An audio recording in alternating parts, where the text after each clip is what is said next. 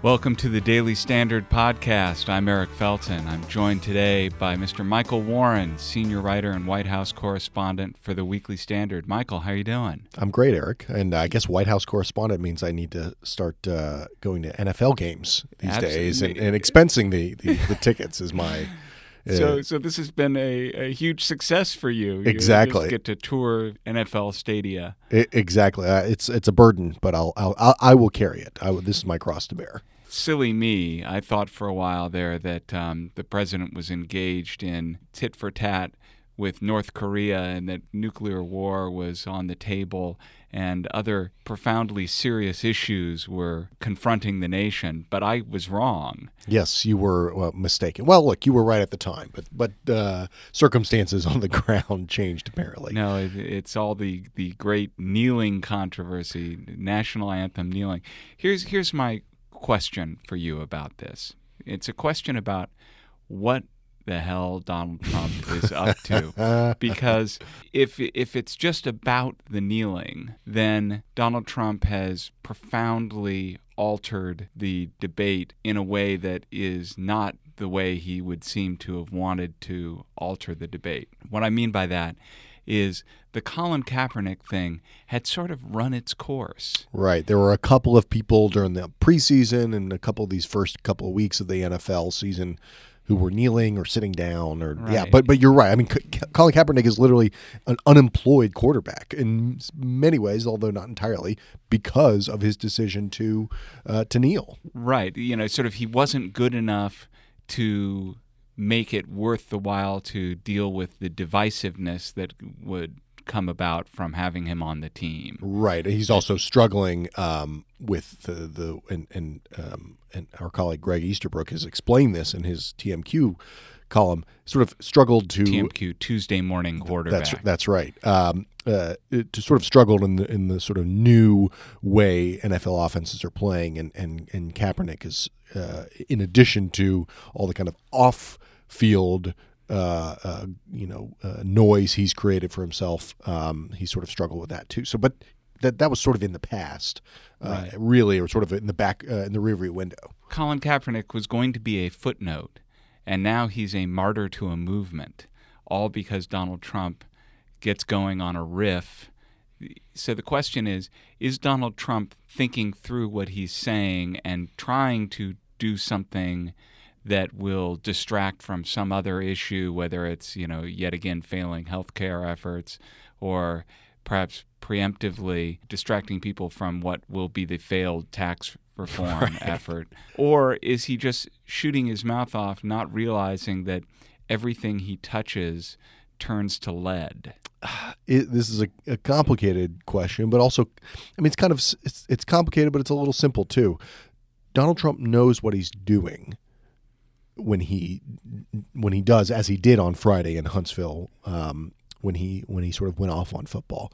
But I don't think he knows what the effects are, if that makes a lot of sense. He knows what he's doing in the moment. He was in front of, let's remember what the setting for all this, what started this off. This was in Huntsville, Alabama, for a political rally for Luther Strange, the Republican senator from Alabama who is running in a special election for the seat. He's filled Jeff Sessions' seat. He is the sitting senator, but he's in trouble in a upcoming Republican primary runoff, which is on Tuesday, which is tomorrow, and he would still have to go into the general election. And Donald Trump was there to rally support for him, and that's a whole other podcast of sort of what all the meaning of that race is and Trump's involvement in it.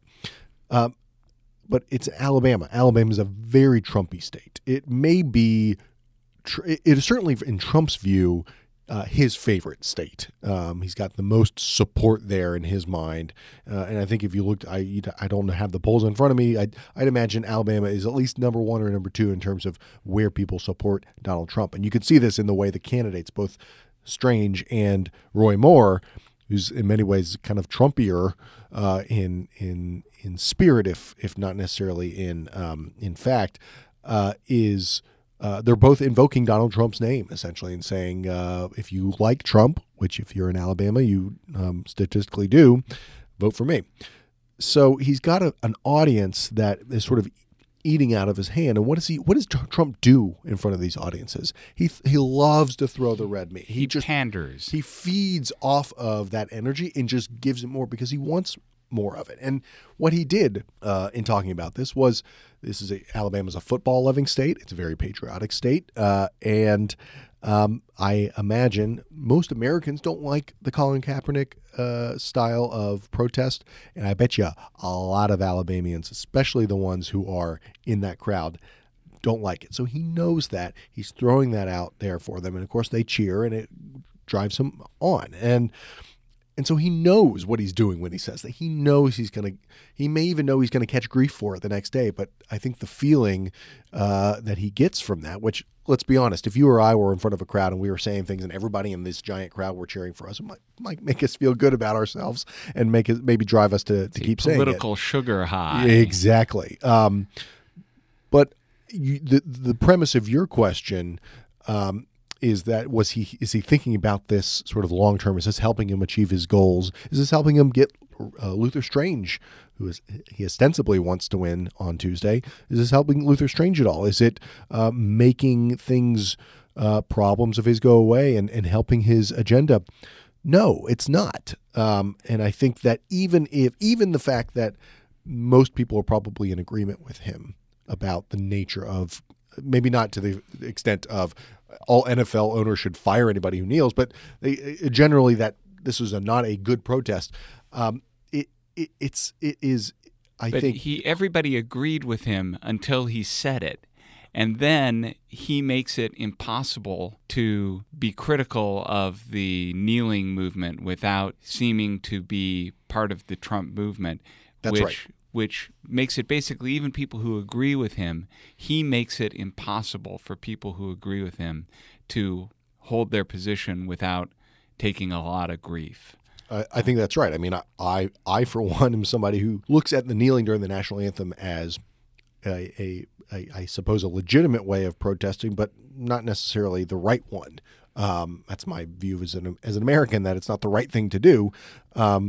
But you're right. Now that has become the Trump position. And I think that I don't know how this is all going to shake out politically, but you are correct in saying that what he's done now is made kneeling at the national anthem and standing up for, say, these issues about racial bias in the law enforcement community and the sort of criminal justice system and all this sort of thing, synonymous with opposing Trump. I mean, so what this has done is sort of the blurry lines, that hey, maybe there are some, maybe there's some nuance here that you could even be, say, a Trump supporter who might think that there might be some things that need to be done to combat racial bias, or you don't really want to mix the two because you think this is too important of an issue to sort of involve the president of the United States and all the baggage that comes with that. All that fuzziness has now been clarified, but I don't know if it's in a way that's very healthy for any kind of political solutions or certainly political comedy. What Trump does is he makes you take sides. Right, and up to this point, Trump's biggest supporters, most visible supporters in the NFL were Robert Kraft and Tom Brady, both of whom have had to walk away from the president in the aftermath of this. One of the key things of being a successful politician is you need to make it easy for people to come to your side. And Trump relentlessly makes it hard for people to come to his side. That distills Trump's political problems down to two sentences, Eric. And I was thinking about this as it relates to policy. Remember that policy when we what's that? Discussed how things affect the way we live and how the country's run?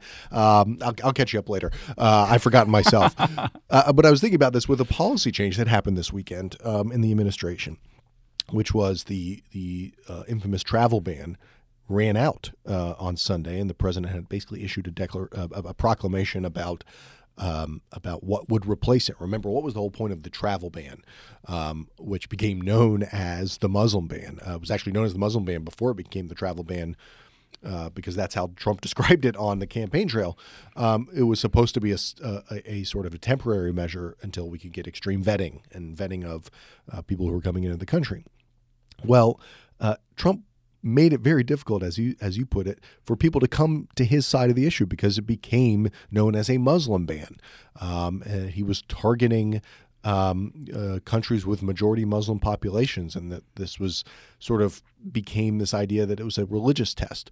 Well, if you look at sort of what has come out of this, and you can debate about whether it's the smart way to go about this, but what's eventually come out policy-wise is a much less harsh, a much more focused, I would argue, a better directed effort on the part of the U.S. government to screen people who are coming into the country. And actually what it says is putting a stop to migration and travel from a number of countries, most of which are Muslim majority, but also North Korea and Venezuela, with the argument that their screening systems for in the home country, in the visa, the screening of those visas is inadequate and needs to sort of come up to the United States standards. Well, this is actually a relatively almost mundane problem with the travel visa process that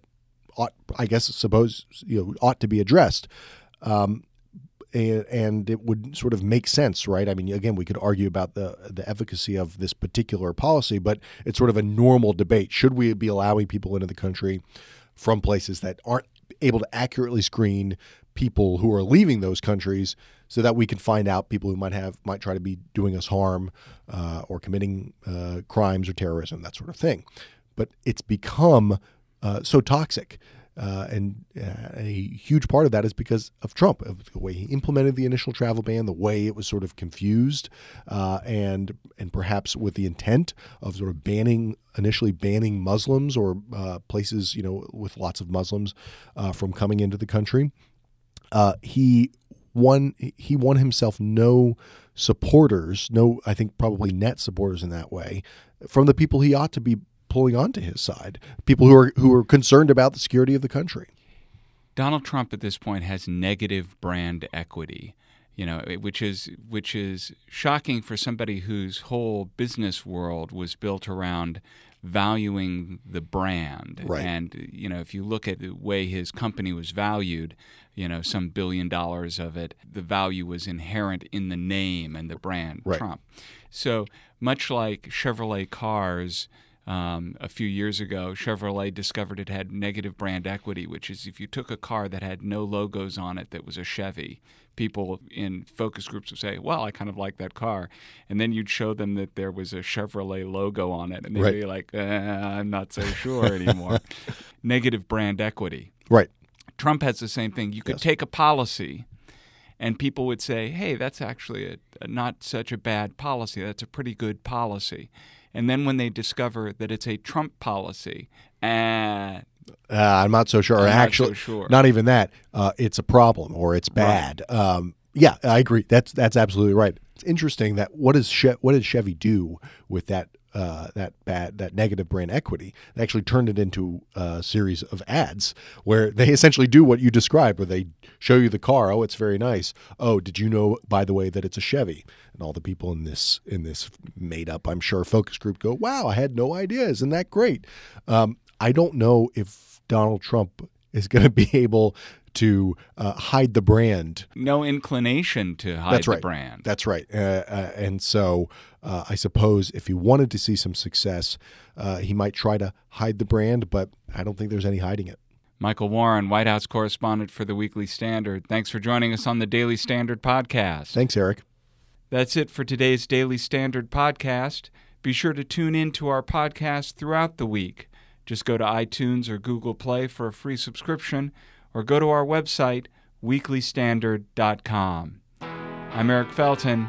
Thanks for listening.